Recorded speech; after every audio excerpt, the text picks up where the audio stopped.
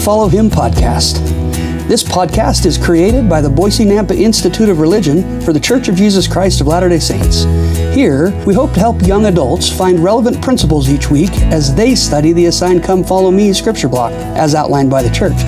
This episode is simply two Institute teachers talking about what they see in the scriptures that might be relevant to your life. It is not intended to speak for the church or to definitively define doctrines or policies. Any opinions shared here are just that, our opinions, as we have learned to come follow Him. I'm your host, Matt Swenson. Let's jump in.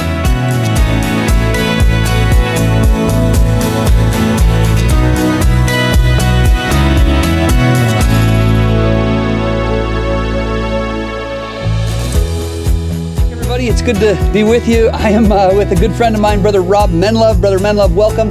Thank you. I made the cut. Yeah, you did. I'm in. I'm on a podcast.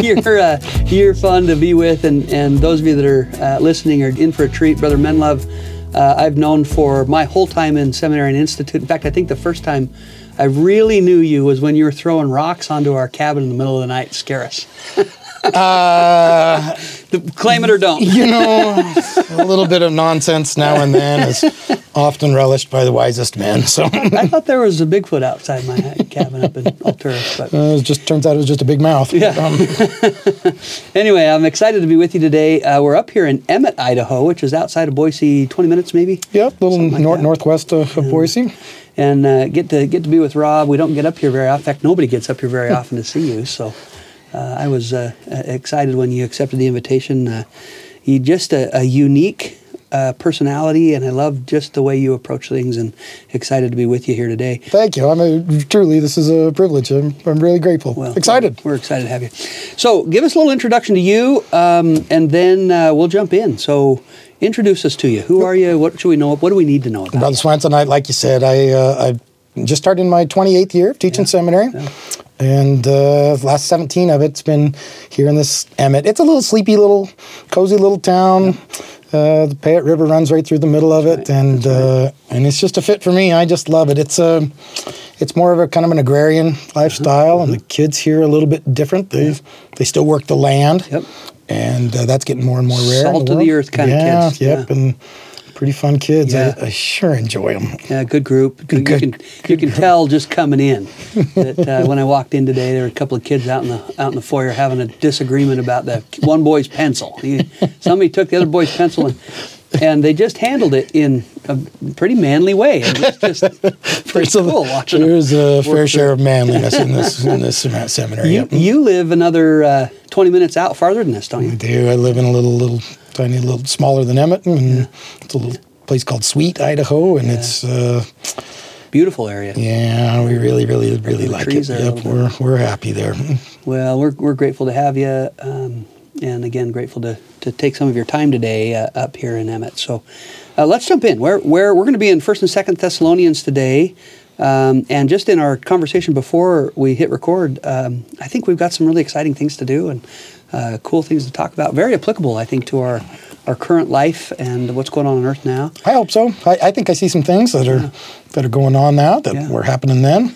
So where do you want to start us? If it's all right, not in 1st and 2nd Thessalonians. Perfect. Gotta love that. What if we went to Acts? Okay. Acts is going to tell us the story of what's going on with Paul. Yeah. So the letters are often what he had to say. Acts is where it's telling us where he had to say it and what was going on. Got it. It's all right in Acts chapter 17. Okay. This is in verse 1. Okay. Now, when they had passed through Amphipolis and Apollonia, they came to Thessalonica. Now, I've heard it pronounced lots of different ways. Thessalonica, Thessalonica, probably Thessalonomatra is the truth of it. But where it is kind of an important thing. Okay. That does matter. Okay. So that body of water right between Africa and Europe, that's the Mediterranean Sea. And you can always see the little boot of Italy sticks out. That's the landmark. Yep. Turkey's got its big thumb sticking out there. But there's that little bump on the north side of the Mediterranean Sea. That's an important piece of land. That's Greece. All right? So Percy Jackson fans ought to be perking up because that's Greece. And so at the end of verse 1, when it says Thessalonica, where was a synagogue of the Jews, we ought to start thinking, why is there a synagogue of the Jews in Thessalonica. Right. It's a long way. By the way, the city's still there. Today it's called Thessaloniki. Yeah, and pretty neat spot. But And is that the capital of that area at the it's time? not. Okay. Nope. It's all about Athens. Yeah, okay. Athens, and it's not far from Athens. Okay. This is still on the Aegean Sea. Cool. And that's important. Okay. Because Athens is the birthplace of modern thought, of modern democracy. The idea of what if we let people make decisions about their life. That's a brand new thing. Yeah. And that's going to tie in here today, too. I think it does. This is Alexander the Great. And we're 300 years before Jesus is even born. This idea comes along. They're going to call it Hellenism. Okay. That we need to take this enlightened view to the rest of the world. Yeah. It's not only good enough to have it, we're obligated to take it at the point of a sword if we have to. And Alexander goes and conquers much. And that's what's going on. Okay. Even 300 years later, that's the world Jesus is born into, is a Jewish people trying to stay Jewish in a Hellenized world. Yeah, where they're trying to force religion. Yeah, for those that are listening, in December, Brother Knight and myself, we've already recorded a couple of episodes. We're going to do kind of in between the New Testament and the next year. We're going to do some apostasy episodes.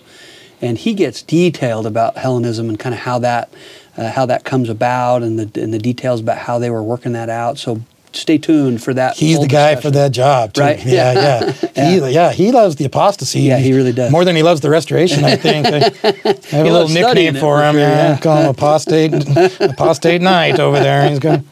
Anyway, all right, we're on to verse 2. Keep going. And Paul, as his manner was, he tells us something about Paul. Went into them and 3 Sabbath days reasoned with them out of the Scriptures, opening and alleging that Christ must needs have suffered and risen again from the dead. This is the message of Paul. Okay. It's all about the resurrection. Yep. If Jesus came back to earth, then everything that he set up has to be real. Yeah. It all hinges on the resurrection with him. And that's why we see it so much. He's constantly mentioning Christ again risen from the dead. Good. And that this Jesus, whom I preach unto you, is Christ. And some of them believed and consorted with Paul and Silas, and of the devout Greeks, a great multitude, and of the chief women, not a few. Now, I don't know what your experience is, Brother Swenson, but I don't mess with the chief women. Nope, not a few of them. No, and especially if it's not a few. Yeah, but it's neat because he starts in the synagogue. Yeah, sure. But he's also now, there's Greeks that are listening in. Yeah. So the Hellenized people are, and you're going to see that conflict throughout Paul's letters, where he's constantly dealing with former Jews trying to deal with Jewish Christianity and Greek new to Christianity, and they're pointing fingers at each other saying the other two aren't good enough. Yeah. Okay. Good. But the Jews which believed not, moved with envy, took unto them certain lewd fellows of the baser sort. They call him the brute squad. Yeah. And gathered a company and set all the city on an uproar and assaulted the house of Jason and sought to bring them out to the people. The brute squad's causing all this trouble. Let's find these guys. They're causing trouble. It's kind of funny to me how much trouble people cause stopping people from making trouble. Well, and I might just pause in that isn't it interesting when we were just talking before we hit record about somebody that we know who has left the church and has really devolved to the baser things in life and has gone towards foul language and substances and just things that make that person a harder person, harder physically, harder emotionally. And isn't it interesting that these who didn't believe but claimed Jewish faith, right? They claim to be highly religious, so much so that they're not believing this new doctrine about Christ because that would mean a change in their religion.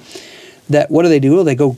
They gather those hardened types to be that because they can't do it. They can't go act like that. That's not comely, right? But I can go get this group of people to do it for me, and then I'm not in the wrong. Right. They're in the wrong, right? If it goes that way. And dang it, we're going to turn this city upside down and find those guys that are causing all the trouble. Yeah, the Greek whoever's caused a bunch of trouble. Yeah, the Greek translation of the word lewd is just a cross reference on it. Is wicked, evil, right? I mean, it's these are bad people that they get to be rounded up to go cause problems. Interesting. Yeah. We're to verse 6. And when they found them not, they drew Jason and certain brethren unto the rulers of the city, crying, These that have turned the world upside down are come hither also. These guys are trying to change everything. They're turning the world upside down. Yeah. And you know what? Truth be told, it's not Paul who's turning the world upside down. Right, yeah. It's Christ. He actually did turn the world upside down. Paul's just his mouthpiece. Yeah, and Christ's doctrine really does change things. Yeah. The idea that we live after we die, that truth gives purpose to the meaning of life. That there's now a purpose. Yeah.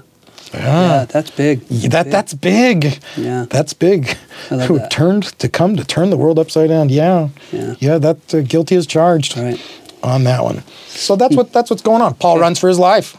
They leave. They leave behind this Jason that's going to be a local leader, but Paul leaves and to get away from the brute squad.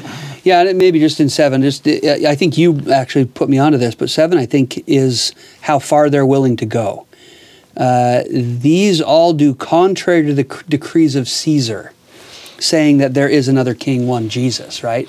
Like, they're willing to go to effectively the president of the United States and say, someone is claiming more authority than you, right? Like, no, that's not what is actually happening here. Someone's just claiming God exists, and Caesar's subject to him, right? And that Caesar would be subject to anyone was so offensive back then. It's the way that the Jews roll. You know, they are always played that political game. Let's tattle to the big boys, the heavies, and say, hey, this guy's trying to overthrow you. Yeah. And they're like, who? What is it? Yeah. So that's in Acts, right? So tell me how. That's Acts 17. So Acts is in. Paul's in Thessalonica at the time, and then he leaves. He leaves to write these letters. Yeah, later. and actually goes to Athens is where he goes. He goes to the heart of the lion and goes there. But that's why he's writing letters, is because he's saying, hey, I didn't really get to say goodbye, and I've heard a couple of things. I just wanted to check in with you guys. That's the point of those. And this is early on in this letter. This is probably the first letters that he wrote. Oh, really? Yeah. So it's not the letters of Paul. The Pauline epistles aren't in order of when they were written. Yeah. They had to organize it somehow, and the best they came up with, let's go from the biggest book down to the smallest. Oh, really? I didn't know that's that. why that's really interesting. Romans comes first. It's the longest. Kidding. Yeah, that's. Well, I knew that about. And you got to do. Yeah, I knew that about the Book of Revelation, that it's not chronologically correct to be last, but I didn't realize that the Pauline epistles were just by size. We can do alphabetical order. What do you want to do here, guys? And they went with size. You'd think that chronological would have made the more sense. But it would. Size. Yep. Whatever. Interesting. So, First Thessalonians then. Take us in. Where do we start? Everybody's excited about General Conference. Yep. Right. As we should be. Yep. All the time, but just tis the season. Yep. And Paul's going to mention it. Chapter 1 is a very he's greeting them as he always does. You know, he's want to gush on them and tell them you're doing a great job. I hear great things. My blessings on you. Prayers. Right. Grace be with you. Yep. Loves to mention the word grace in the terms of let me impart a blessing on you. It's like he's praying. Okay. Then in chapter 2, he kind of gets going. Let's skip all the way down to maybe verse 14 and 15. Chapter 2? Yeah. Okay. Brother Swenson, are you up for a read? Yeah. Chapter 2, verse 14, 1 Thessalonians. For ye, brethren, became followers of the churches of God, which in Judea are in Christ Jesus. For ye also have suffered like things of your own countrymen, even as they have of the Jews. So he's got to be talking to a group of people that aren't acquainted with Judea. When we say Judea, that's Jerusalem. We're talking about Israel. So he's talking about those people to a people that might not understand that part of the world. Okay. And he says, you know what? The saints there, the Christians, they're suffering too. Yeah. I know that your faith is causing trials in your life. You're not alone. Yeah, that's that. For also have suffered like things of your own countrymen, even as they have of the Jews. That's the deal. Okay. Who both, so speaking of them, right, who both killed the Lord Jesus and their own prophets and have persecuted us, and they please not God and are contrary to all men. So he's going to mention, of course, the killing of the Lord, but he also pulls into it the prophets. It seems to me, as I study history and the scriptures, you can measure a people by the way they respond to the prophets. People that embrace prophets, they flourish, they prosper in Book of Mormon language, and those that don't, they persecute them. Yeah. Their lives take a turn, don't they? It does. Man, and I didn't intend to bring this up so often, but what we see in those that have fallen away is true too. As soon as they stop sustaining and supporting prophets, even on an individual level, not only a nation, but individually, we start seeing lives kind of crumble. And while they might claim more freedom to go out and do whatever they want, and happiness found there, the reality is all of those, I'm doing air quotes, freedoms really cause imprisonments between addictions and causing family strife and problems. Those aren't really freedoms when we're looking at an eternal perspective and what we're supposed to become. It's the adherence to those statutes that grants freedom. Yeah. It's really it's the beauty of the irony of the gospel of Jesus Christ. Yeah. That so often, if I obey, it leads to complete freedom. Comfort and freedom. I think often about commandments and how sometimes in life, especially when we're teaching youth, they tend to see the commandments as restrictions. And I love the concept of driving down the freeway and all the painted lines. Like, yeah, they restrict you, but they make it so that you don't have to think. You just cruise control, and you can go 75, 80 miles an hour down the freeway and not even worry, because everybody's going to stay in their lane. Nobody's going to be driving in oncoming traffic, because those lanes direct you in how to stay safe and what to keep you on the road, right?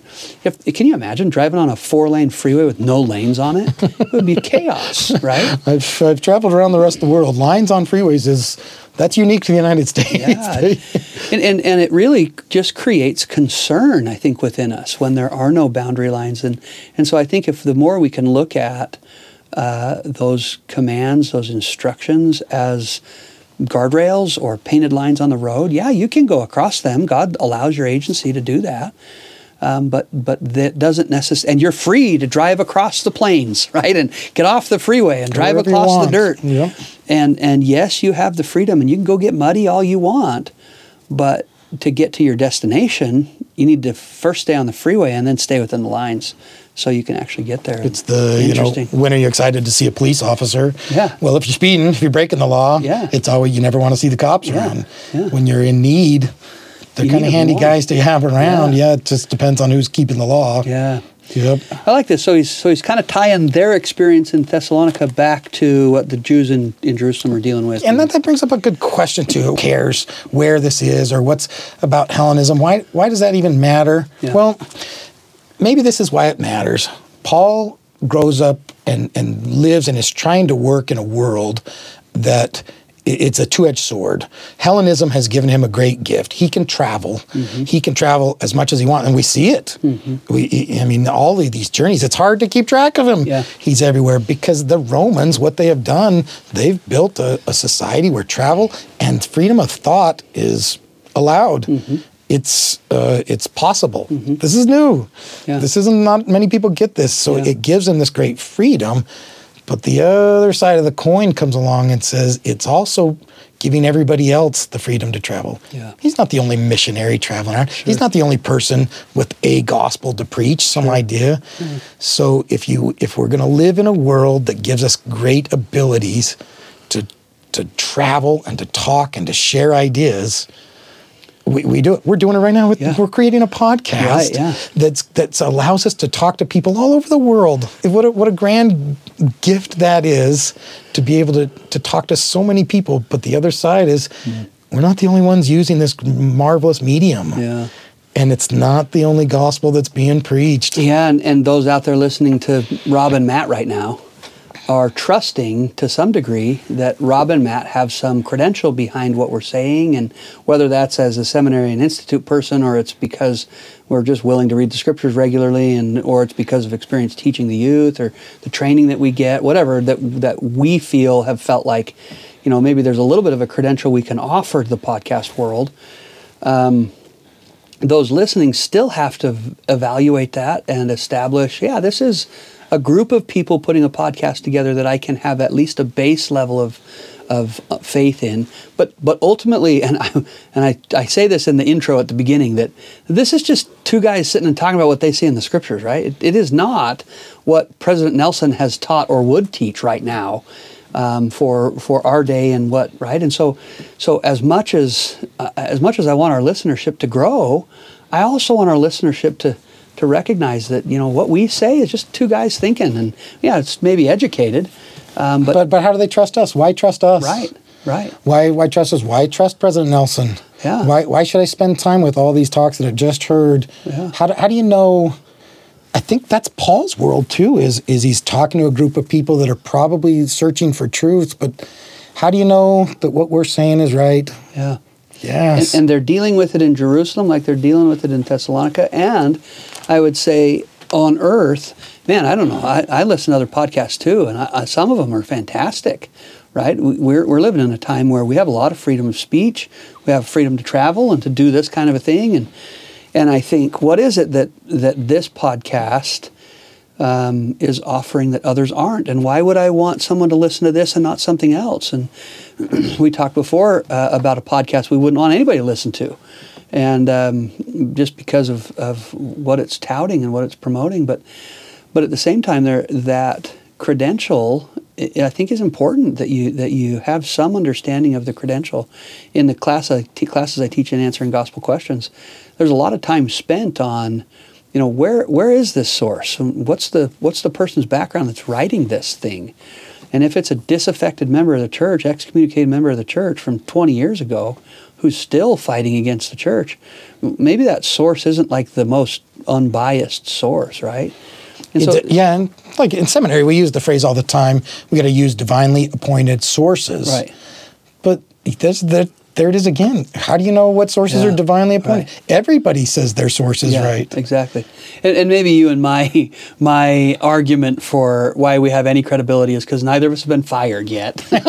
We work for the church, so we haven't been canned yet. So at least maybe we're not leading people too far astray. But you mentioned too the opening of the podcast, which I love, and would it be audastic for me to correct the host? No. I'm so excited to be on, and here we are. And I love it. On the intro, you said we're just a conversation between two people who have learned to follow him. Yeah. If I was going to change one phrase for me, I would say I'm learning. I'm learning to follow him. I'm going to make that change. Well, I'm not telling you to do that. I'm just saying this week, one guy who maybe has learned and one guy who's is working on it still. I love that. That's good. I'm learning anyway. But well, as are all these people, right? And as everybody on Earth. As we are.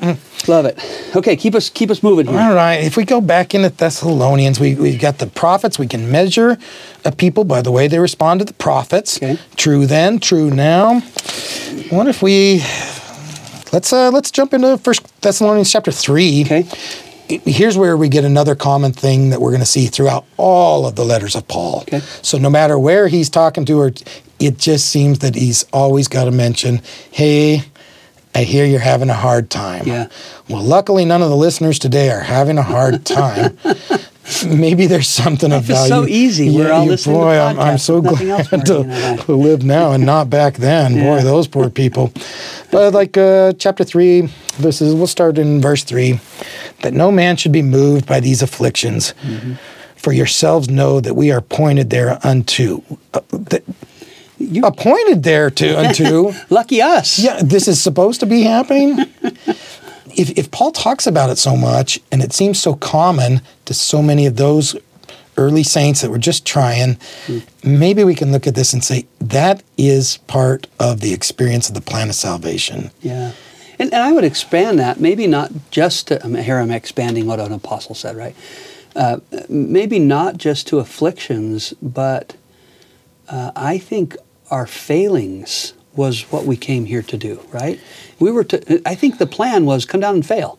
Go have a miserable experience where you keep screwing up, and you'd have to learn to turn to the Savior. I don't know if it was painted to us like that then or not. Probably not. But maybe it was honest. Look, it's going to be hard. You're gonna mess up. No, I want to go. I'm good. No, I'm telling you, it's really going to be hard. No, I'm good. All right.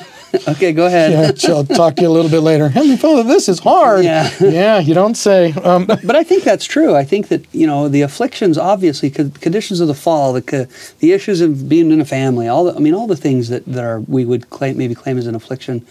But in addition to that, the conditions of the fall that affect us individually, right? That you and I are tempted, and then we succumb to those temptations. That was part of the plan. No one's out there doing something from the beginning. Yeah, that God was like, oh my gosh, what are they doing? Why is he doing that? I had no idea he was going to go. He knew everything you were going to do before you came and did it.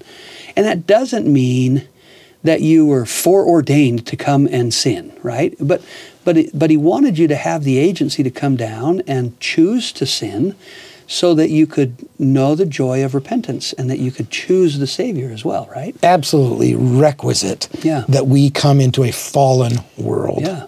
Not just as a symbol of our own fallen condition, but as to an experience it was part of the plan from the very beginning. And I think it gets easy to get a little wonky in that. One of my students said, just a couple days ago, he said, well, Brother Swenson, what about like Judas? Somebody had to come down and God knew that somebody was going to betray the Savior. Someone was going to sell him into whatever, right? He said, how is it fair that Judas had that assignment? And will that be credited to him? And immediately my thoughts went to, what did God do for Judas to get him to not do what he did? He literally put Judas living with Christ for 3 years.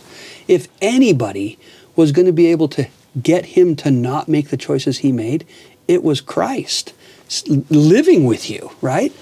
I think in those cases, God knew what Judas was going to do, and even in that case, he tried. He gave him the Savior.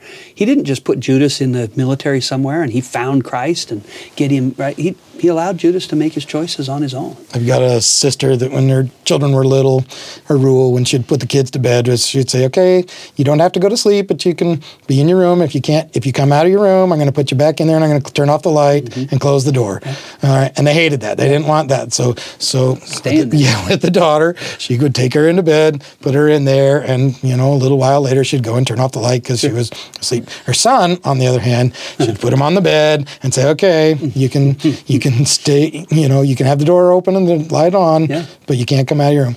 And she says, I never once in my life did I ever get more than 2 steps into the hole before I turned right around and picked him back up and took him back. And I'm like, then save this step. Yeah. Why not just put him to bed, turn off the light? And she goes, no, it's still his choice. Yeah. She knew what he was going to do all along. Right. But that didn't make him do anything. Sure. She just knew what he was going to do. She just knew. I think that's how God is for us too. I think so too. And I love the way that's said. By these afflictions for yourselves, know that we were appointed thereunto. Yeah, yep. And we can look at it and say, okay, what's the source of these afflictions? The distress. Paul uses so many different words. Tribulation, trial, affliction, all these different words to explain. Is it an internal source or an external? Is this coming from bad people being mean to the believers? And in this case, it was probably that they are experiencing religious persecution. Yeah, verse 4. For verily, when we were with you, we told you before that we should suffer tribulation. It's going to happen. You knew this is coming. You pick up this faith, you're Paul picking up this knew problem. as soon as he had been converted that people started fighting him, right? He knew it was going to come from outward immediately. Nobody knew it more than Paul himself. Yep. Yeah. But then, is that the more dangerous kind of affliction? There's the kind that it seems like if you look at the Jewish history, if you really want to have the Jews thrive, attack them. Yeah. Yeah, they don't like that. Yeah, these great stories of the Judas Maccabee. Yeah. And I mean, here comes this outside pressure, and that's when they did really, really good, and their faith was strong. They lean on God. They look when at their doctrine. When they're having external problems. Yeah. You want to mess up the Jews? Oh, just leave them alone. Yeah. Give them plenty of space. That's true for me too. I suppose that's the point of the story, is that we have these internal afflictions, and those are the much more dangerous ones. Yeah. Religious persecution. yeah, we'll do okay. Yeah. We can leave Missouri and go build Nauvoo. We can leave Nauvoo and go build Salt Lake. Yeah. But maybe today's a little bit more dangerous. The prosperity is more dangerous than the adversity. Right. That's the cycle of the Book of Mormon, right? The pride cycle. As soon as we're prosperous, we stop leaning on God. We stop looking at our faith and depending on that for our day-to-day interactions with each other. We get prosperous and we start leaning on our own understanding, and then the outside conditions come. But the outside conditions, I think, are secondary to the internal conditions, right? That we choose to make changes on our own. And in verse 5 maybe, in chapter 3, for this cause, so after knowing that you were going to have tribulations, I taught you that before I left, when I could no longer forbear, I sent to know your faith, lest by some means the tempter have tempted you. So I knew that you were going to deal with temptations, and when I had to leave, I was worried about you, and so I sent someone to you to see Timotheus, right? Is the guy that he sends out. And Timotheus goes and sees them having faith, but where is the problem? The problems don't come in because the outside world is attacking them. The problems come in because the inside of them was like, I want this to be different. Yeah. I want this to look like I want it to look. And they started changing the faith based on their own opinions. And what I see today, we're going to see it in the first chapter of Galatians, which we've already gone past. But, he says there's been some other people that have come and preached another gospel to you, and they started to accept it. Yep. So if we're talking about these people are living in a world where information is available, today we've never lived in a world where there's been so much, the sum of all human knowledge is always at our fingertips. Yeah. And we're plugged in, like literally plugs in our ears, listening to this stuff all the time of another gospel. If Jesus has the right way, Satan doesn't have to have the wrong way. Nope. He has all the wrong ways. Billion wrong ways. Yeah. I won't have to get them to think that my way is better. Yeah. I'm just going to make it confusing, to have it hard for people to find the right way. Yeah, that's really interesting, and I think the word transgression, it keeps coming to my mind. It's different than sin. Elder Oaks has identified one versus the other, and that a transgression is something that is wrong because God has said it is wrong. And a sin is something that is morally contrary to what God has asked us to do. And I think there's an interesting correlation there because of what we're talking about here. If I, as a member of the church now or in Thessalonican days, right, am tweaking things I believe because I want it to be a little different, it may not lead me to sin, to moral indiscretion against God's law. But it does lead me enough towards the transgression sphere that, just like Adam and Eve, was not morally wrong to partake of the fruit, but was enough that they could no longer be in his presence. And I think because there's that delineation, because there's that difference, people in Thessalonica and people today are willing to take the doctrines of the church and twist them to be their own beliefs, their own thoughts, and say, well, I don't necessarily agree with that. I'm going to believe this. And it's not a sinful change, but it's a transgression that changes what they believe, and it doesn't line up with God. One of my students in that Answering Gospel Questions class said, what do I do when I disagree with God? And we haven't answered that question yet. It's just on our list. We're going to get there. It's a great question. And as I've thought a lot about that question, knowing that it's going to come up, the question really ultimately bounces around in my head that is, will you always disagree with God?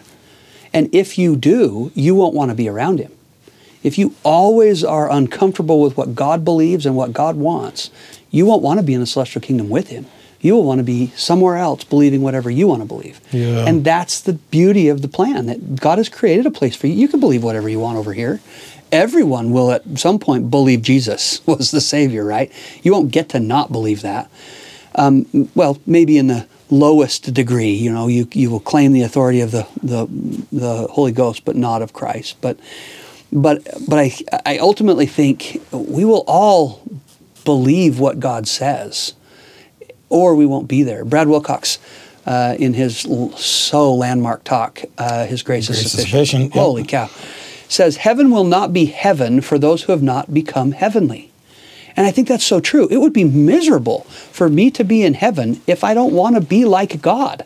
If I'm around him and he makes me uncomfortable because of how good he is, which I think he will, but if my desire isn't to also be that, I will be uncomfortable and not want to be there, and heaven would, I think, be a hell. It would be a place of misery if I don't want to become heavenly. Is that like Alma 12:14, and in this awful state, we shall not dare to look up to our God. We would fain be glad if we could command the rocks and the mountains to fall upon us, to hide us from his presence. Yeah. Get me out of here. Yeah, exactly. I don't want to be here. Ugh. It's Thanks. interesting to me that Doctrine and Covenants section 19 teaches us that the least degree of let me get there. I think this is just worth looking at. He says, this is the Savior talking about how he asks us to repent so that we don't have to go through the same pains and sufferings. But if we won't repent, then we do. There's a period allotted before all the end, where we're all placed, where we will have to suffer. Verse 16, section 19. For behold, I, God, have suffered these things for all, that they might not suffer if they would repent. But if they would not repent, they must suffer even as I, verse 18, which suffering caused myself, even God the greatest of all, to tremble because of pain, to bleed at every pore, to suffer both body and spirit. We will have to go through those pains, but look at the next verse. I think this is... Well, 15 before that, even he says, right. And how sore, you know not, right? You don't understand. Yeah. He says in verse 20, wherefore I command you again to repent, lest I humble you with my almighty power, that you confess your sins, lest you suffer these punishments of which I have spoken, of which in the smallest, and I think this is key, in the smallest punishment you ever feel on earth is felt at the time that I withdrew my spirit. So the day you sinned on a Saturday, massive, dumb, stupid, moral, whatever, and then you show up to church on Sunday and you sit in the back corner pew and you're just head down, feeling bad, spirit's gone. That is the smallest degree of punishment, I don't know, that God allows us to feel on earth. And why? Because you and I have until we die to repent of our sins. And so he doesn't give us any punishment, that we have consequences of our sins. But the punishment affixed to each sin, you and I never suffer on earth. Christ suffered them all. Yeah. And so I don't even know. I know what the consequences feel like, and that's enough. I don't want the punishment too. I have no idea what that'd look like. It caused Christ to bleed from every pore. But I feel it at the smallest degree when the Spirit is left. And this is, section 19 is given to Martin Harris, remember? And this is after they've lost the 116 pages. Mm-hmm. And Joseph's mother writes about that day and how they suffered, and Joseph didn't sleep. Remember he travels up there, and is Martin... Is this in Rough Stone Rolling? It's just it's in the History of Joseph Smith by his mother. Oh yeah, Lucy Mack. Lucy Mack, and she just says, Joseph would take no food, and he could not be consoled. Mm-hmm. I think this is important to remember too, that section 19 is given to Martin Harris, and this is after Joseph, and he had lost the 116 pages, and his mother writes a history, Joseph's mother, and she talks about that day when Joseph gets back. He's been down in Harmony, Pennsylvania. Mm-hmm. He's back up to their farm in New York. It's a rough day. They send for Martin Harris. Martin doesn't come. He doesn't for hours. And then he comes, but he doesn't come in. Mm-hmm. And he's walking around outside, and they're like, what's going on? And he finally comes in, and Joseph says, Martin, have you lost those pages? And he says, I've lost my soul. I've lost my soul. And he says, and I think I got the quote here. Joseph in particular, our sobs and groans were the most bitter lamentations filled the house. Joseph in particular was more distressed than the rest, for he definitely knew, and by sorrowful experience, the consequence of what would seem to be to others to be a very trifling neglect of duty. He continued walking backwards and forwards, weeping and grieving like a tender infant until about sunset, when we persuaded him to take a little nourishment. They've suffered. Yeah. They have suffered. Alvin's died. They know pain. Yeah. They've lost properties. And Jesus says, what suffering? You don't know what we're talking about. Oh, I've had a hard time. I've suffered. And he's like, no. Yeah. You don't know. And even in this case, they're suffering the consequences of acting contrary to God's plan or God's will or God's what he's asked them to do, right? The consequences are something that we are asked to feel. We are told to have experiences with the sickness and ailment and breaking bones and whatever. Those are consequences of the fall, consequences of our action. But that concept of Christ suffering for our sins and the punishment that's affixed to every sin, that's pretty massive. And it makes this idea of Thessalonians chapter 3, where that we know we're going to be tempted. We know we're going to fall. We know we're going to make bad choices. The tempter is going to come and tempt us. And Paul is asking, he asked Timotheus to come to see if, what does he say at the end of verse 5? To see if their labors that's by some means, yeah, right? Like, if somebody did what we do up there fail because they've been so tempted? But then he follows it up too with, here's the good news, guys. 7 and 8, therefore, brethren, we were comforted over you in all our affliction and distress by your faith. Yeah. Look, we're having a hard time too. Yeah. We know you guys are having a tough go. So are we. But we're comforted to hear that you're doing well. Yeah. For now we live if ye stand fast in the Lord. Yeah. Skipping down to maybe 10 and 11, night and day, praying exceedingly that we might see your face and might perfect that which is lacking in your faith. Now God himself and our Father and our Lord Jesus Christ direct our way unto you. Yeah. If we're going to be able to come back and help you in your problems, stay faithful. And it's going to be through the grace of Christ. Yeah. Because everything is. And isn't that the message maybe we should be saying to those out there in the world? That you're going to be tempted, you're going to fall, the outside influences of the world are going to come, but it really isn't the outside influences we need to be as worried about as the inside influences and changes. And if we're willing to separate ourselves from the adversarial temptations from the inside, we will be more apt to defend ourselves from the adversarial temptations that come from the outside. Those ones are easy to see. Yep. The inside ones, those are my feelings and the things I want and my own opinions and desires and that are contrary. The natural man being an enemy to God, right? Those are things that I want. And that's hard to see the difference between what I want and what God wants when it's my feelings, when it's tied to my feelings. That's really tough. I think Paul understands that too.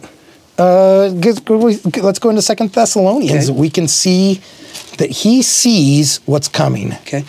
He knows that this gift that's been given to this early church, this gospel, this truth, he has the hard understanding that it's not going to stand forever. Yeah.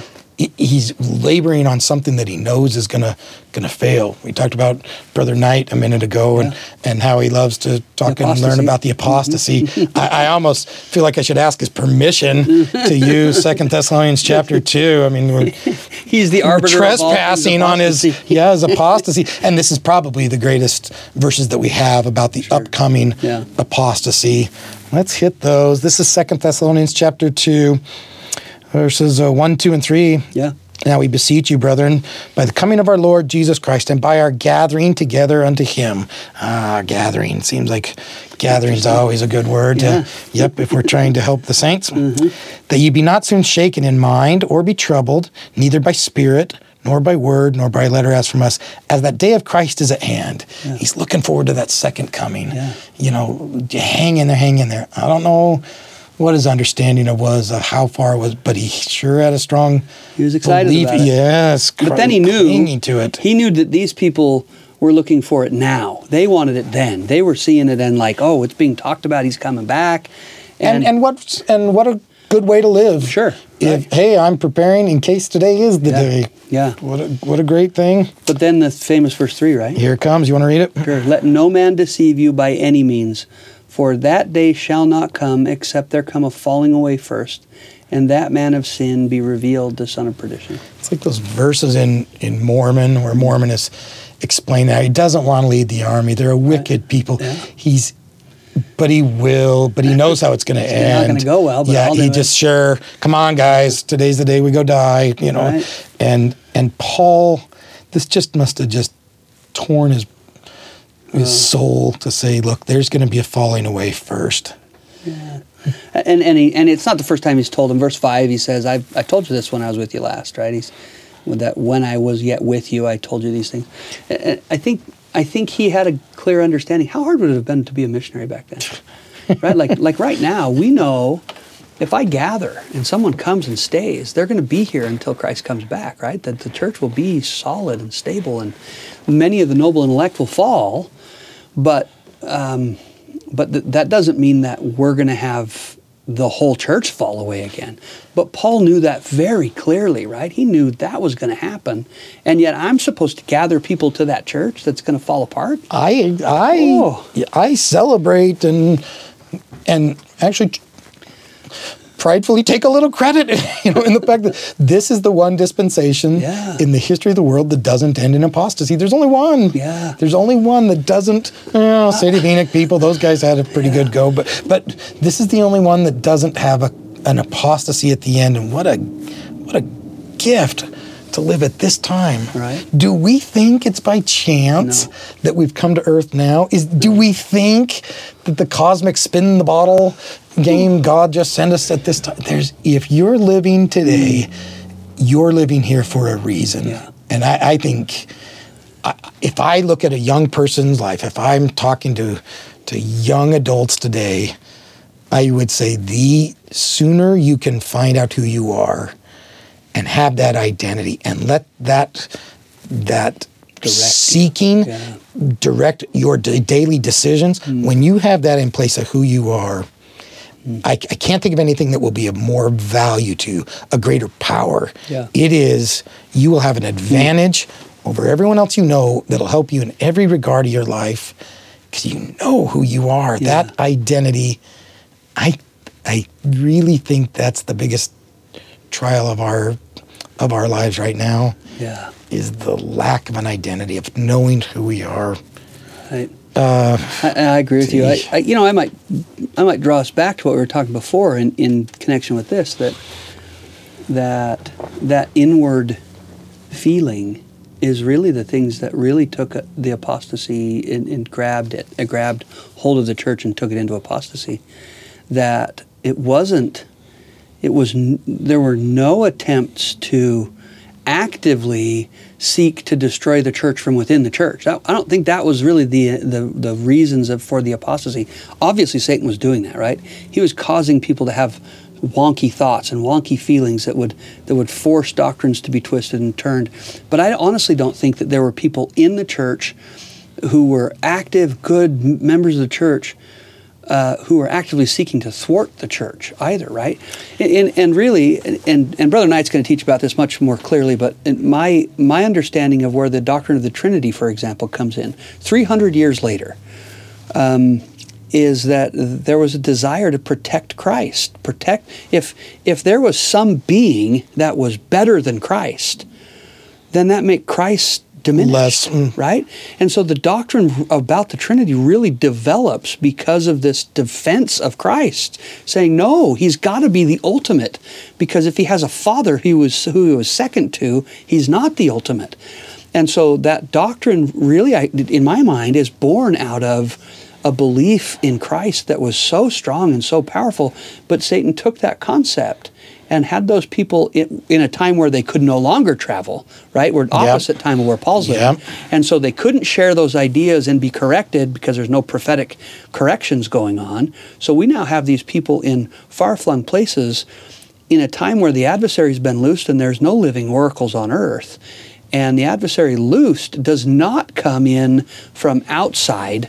Well, he did, right? The 70 AD, he comes in and destroys Jerusalem. When the Romans come in, and thump them. But like you said before, that probably caused those Christians to band together tighter, right? And to hold together tighter in their faith. Whereas these ideas and these twistings of doctrines, those were personal, those were feelings that the adversary allowed to use to turn the church slightly, ever so slightly, for a long period of time until it just splintered and factioned all over the place. So which way are you leaning? Yeah. Is the great apostasy an internal problem, or is it external sources? I think it's internal. So let me read you a quote. Ezra Taft Benson said this. He said, the works the Lord works from the inside out. The world works from the outside in. The world would take people out of the slums. Christ would take the slums out of the people, and then they would take themselves out of the slums.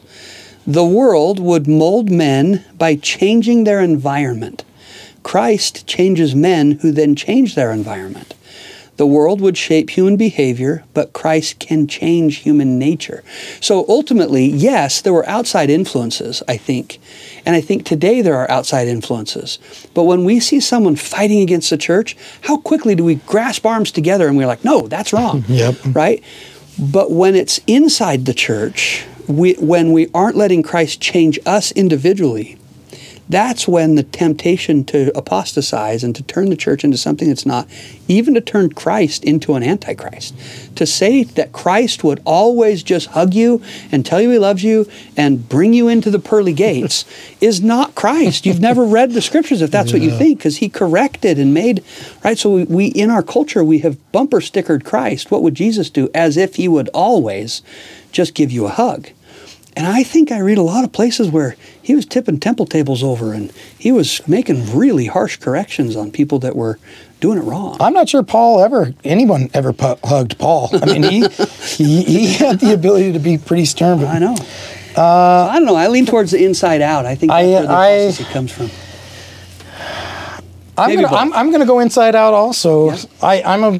I really like explosives and things that blow up. And in an earlier part of my career, I'd bring in a couple of firecrackers into class, and I would have either a cup of water or maybe a kind of a peach that was a little bit overripe or something, and I would light a firecracker and put it next to the cup of water or next to the peach. Yeah. And let it go off in class, and it would explode, and it would make a lot of noise, and it might make a mark on the side of the cup. Sure. But that was kind of just it. It was just a lot of noise. Yeah. You take a same size firecracker and you throw it inside that cup of water. Get the good firecrackers that are waterproof, you know. Yeah. And I mean, it splinters the plastic cup. It shoots water everywhere. Destroys it. It destroys it. You put it inside an overripe peach, and there's nothing left but. Yeah. But I mean, it's a pit is laying around. I got to say what's going on. Yeah. What do we got? We're looking out the window, and we have police that just pulled up. And they got four young men standing on a sidewalk, just making some corrections. And leave them alone. Leave them alone. Anyway, that's fun. Badge heavy. Yeah, but I think you're right. And maybe only in Emmett could you blow up fireworks in the. Well, I said I used to do that. Yeah, and I should say used to being like earlier this week, but no, that's not true, Brother Perry. I know you listen regularly. That's not happening in Emmett. Don't drive up here next week and check out. It does make the point that.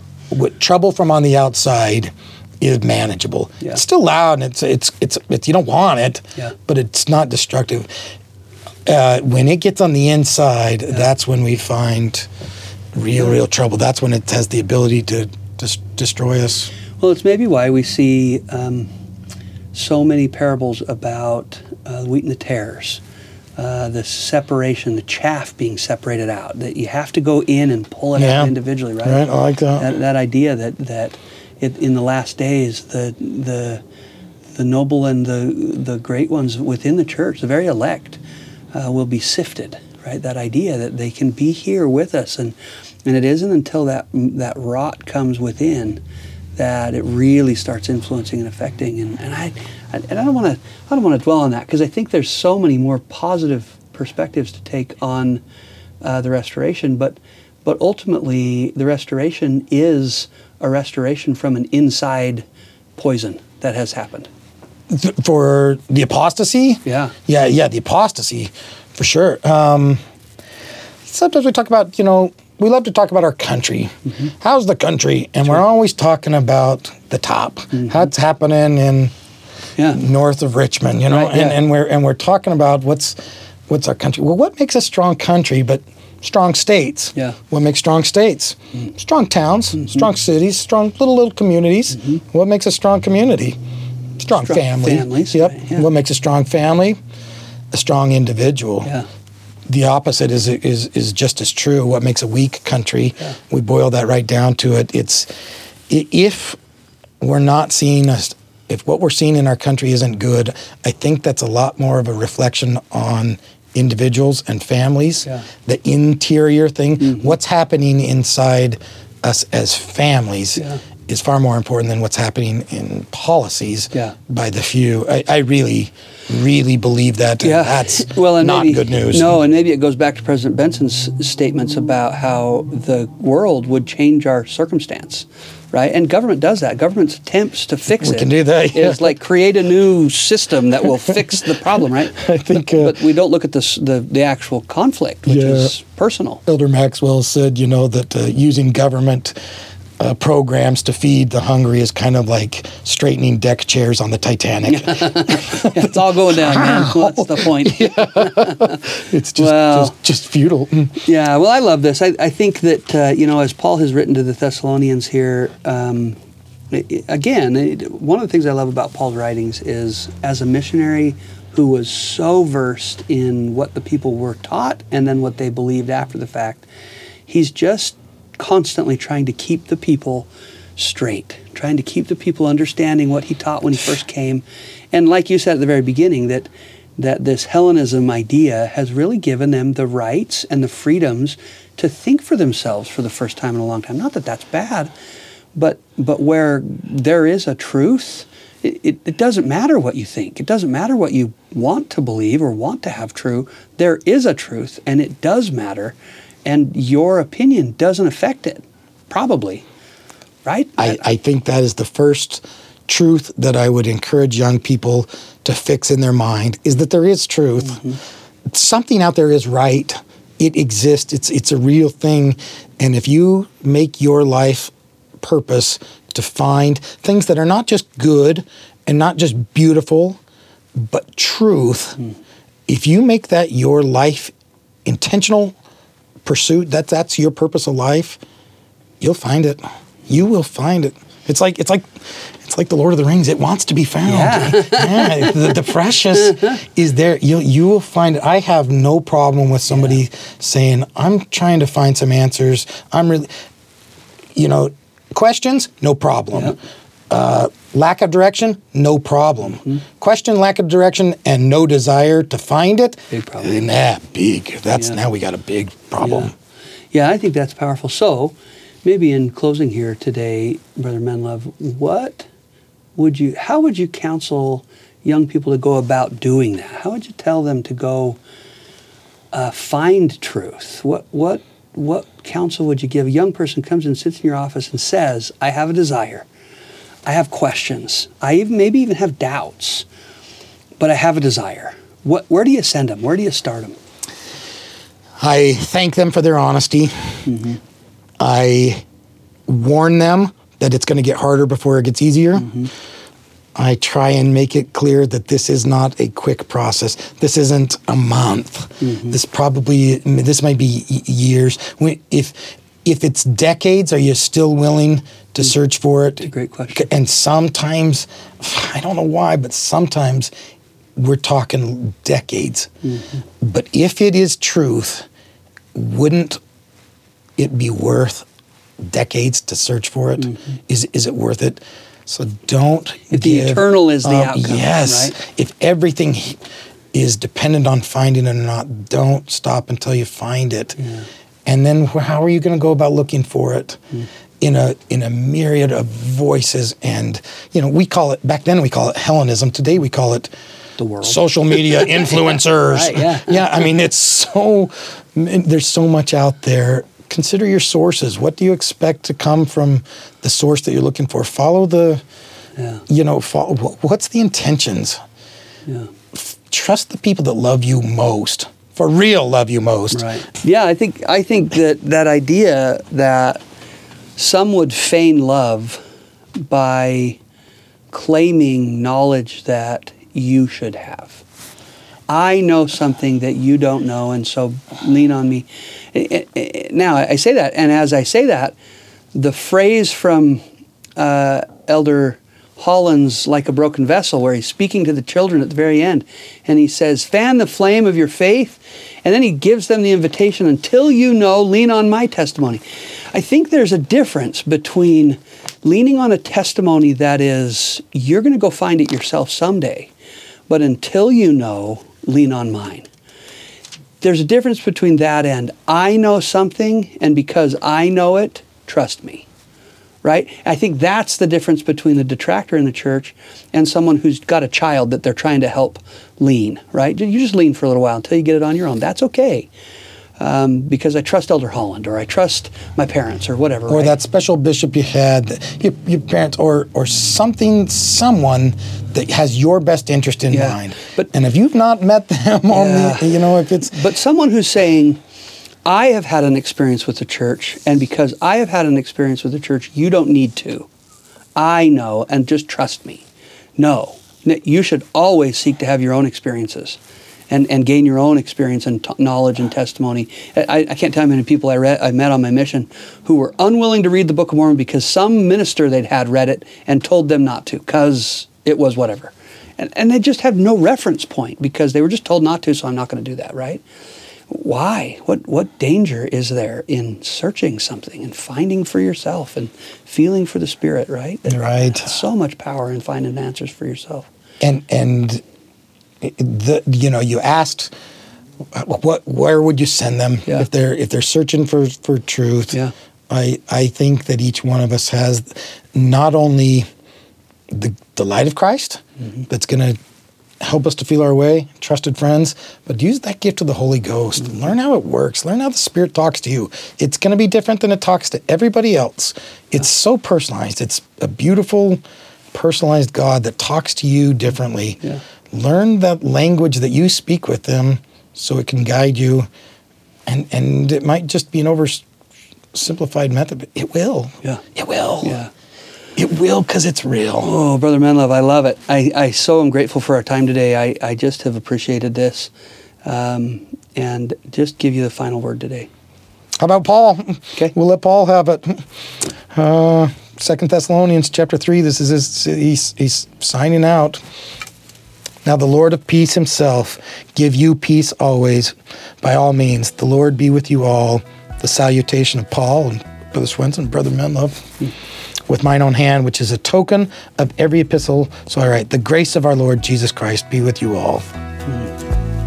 Amen. Amen, brother. Amen. Thank you.